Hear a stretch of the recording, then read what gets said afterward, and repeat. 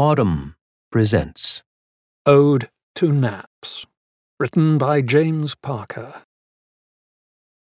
With the nap, it can go either way. It can succeed, which is to say it can perform its function of refreshment and revival. 20 minutes or so of light, untroubled sleep just when you need it. After lunch, perhaps, nature gently makes the suggestion.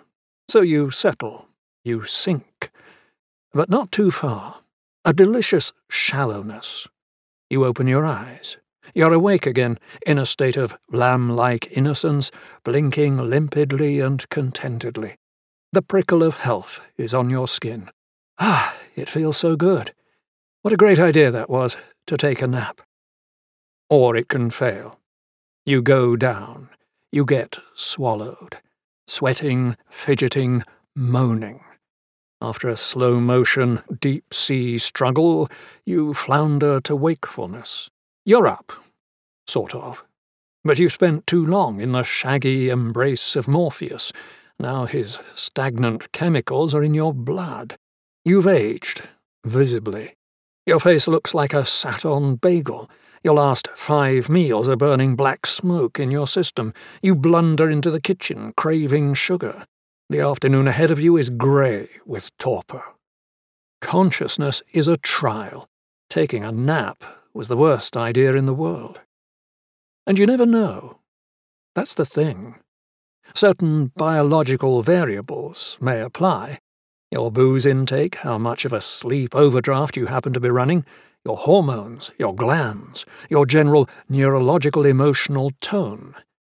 But basically it's a mystery. The good nap alights upon you like the grace of God, weightless, unmerited, spirit-altering. The bad nap, the sad nap, lies in wait, like Wile E. Coyote with an anvil. Sleep experts will tell you that a too heavy afternoon nap can interfere with what Bertie Wooster called my usual 9 hours of the dreamless. It jangles the biorhythms, they say. But what do they know? After the year we just had, after whatever happened this morning, all sleep data are moot.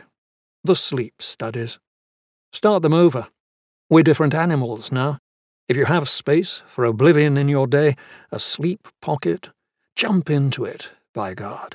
Seize the nap. Mix yourself recklessly with insensibility. You may come to grief on the shoals of the underworld, but I don't think you will.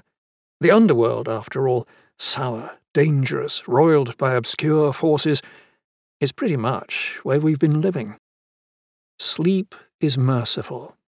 Chances are you'll wake up and you'll return to yourself, feeling like the poet Edward Thomas, hearing the silver horn of morning.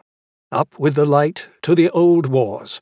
Arise, arise. If you enjoyed this production, find the best long-form articles read aloud in the Autumn app, available now for iPhone and Android.